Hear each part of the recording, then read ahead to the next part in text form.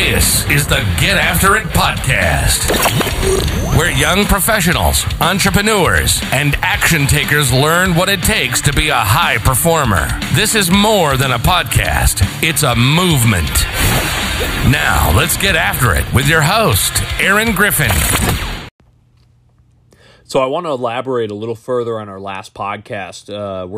This is episode 81 of the Get After It podcast. Check out episode 80 if you haven't listened to it yet.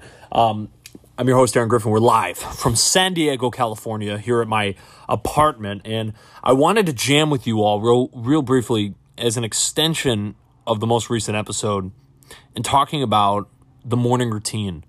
And really how that serves you as serves your superpower. So let's take a step back here. Let's look at your life. We talked about in the last podcast about how things kind of blend together and how time flies. You know, the reality is we start each and every day anew. Henry Ford talked about this. It's like you need to find a career or a life or or a work or a job or a career, whatever it is. You need to find work that you're passionate about, that you get up every morning and you realize that you wake up and you're anew. It's a new day and you're excited about the challenge that you're going forward with. It's easier said than done. Now, my mornings, I literally crave them. It is my favorite time of the day, and it goes back to a couple years ago when I was scaling my first business, which was a house painting business. I was in Boston. I had moved to New England. I was 20 years old, and I was losing my mind because I would get, and I'm not making this up, probably 200 phone calls a day from my team, from people who were prospects, from my executives. I was always on the phone. That wasn't the problem. The challenge actually was the simple fact that I had realized that I was letting it interrupt my other work. I wasn't getting other work done. I was only on the phone. So, out of necessity, I became a morning person.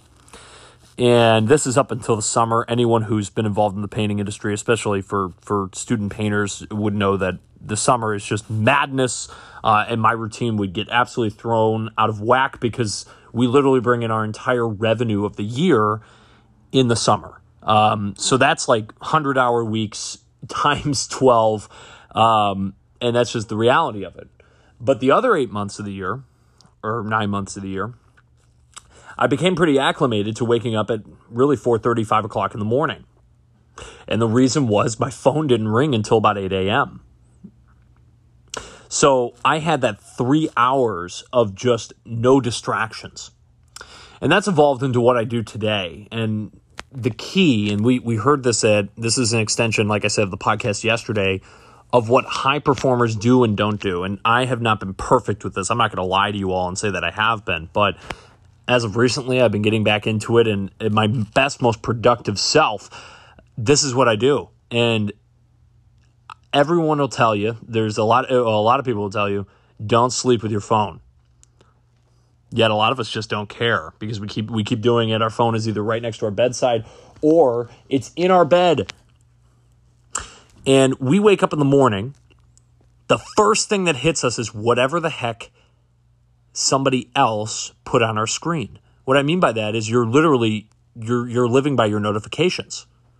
So it could be as bad as you have notifications on Instagram. So one person likes your post from I don't even know how long ago, and it shows up on your screen. Now your brain goes to that. It could be a tweet. It could be some stupid thing from the news. Why? Why are you handing over the power of your attention in the morning when you are, rest, sleep? It brings us back to a baseline level. It levels us. And when we arise from that, the day is determined by how we start it. Don't give away your power. That's what you do when you bring your phone in to the situation and you're mindlessly wandering. You can't even tell me with a straight face that you have some kind of plan with your phone. Your phone is the representation of a lack of a plan, the lack of a routine. You know you have a meeting at 8 or class at 9. And up until then, we're going to scroll. We're going to watch something. The pleasure doesn't help. Because the best pleasure I get from a morning, it sucks for about 10 minutes. I wake up. I want to hit snooze so badly. But if you don't and you stick with it, you get your blood pumping, you start moving, you're getting to go. So on my best days, I don't touch my phone for the first hour and a half. My phone is usually on the other side of my room. I'm not as good as others where their phone isn't even in the room. But it's usually on silent, and it's plugged in, and it's in the other side of the room because I don't need to look at it between 5, 6, 7 o'clock in the morning. I don't need it. It doesn't help me make coffee. It doesn't help me reflect on where I have been or where I'm going. Guys, you don't have to be a superhuman to do this. Great actions, great people, the people you admire,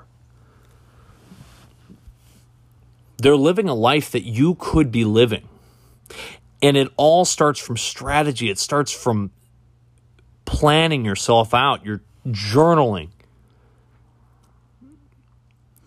What my mornings allow me to do is invest into myself. I'm usually reading. And then I have a relaxing start to the day. Because what I find is when I grab my phone, I'm off the rails. I'm going all over the place. I'm looking at social media. I'm looking at email. I'm looking at all this stuff. Shove it. Pull it out of your morning. And I guarantee you, you will start to not only really enjoy your mornings, but you'll become a more wholesome human being. You'll become more in touch with what you really want out of the day. You'll become more present and in the moment. Our phones pull us out of the moment. Our phones have convinced us that cooking is really annoying. You know, we don't want to spend time cooking. We don't want to spend time doing other things. We're always so time conscious, yet we spend 8 hours a day on average on our screens. Imagine that.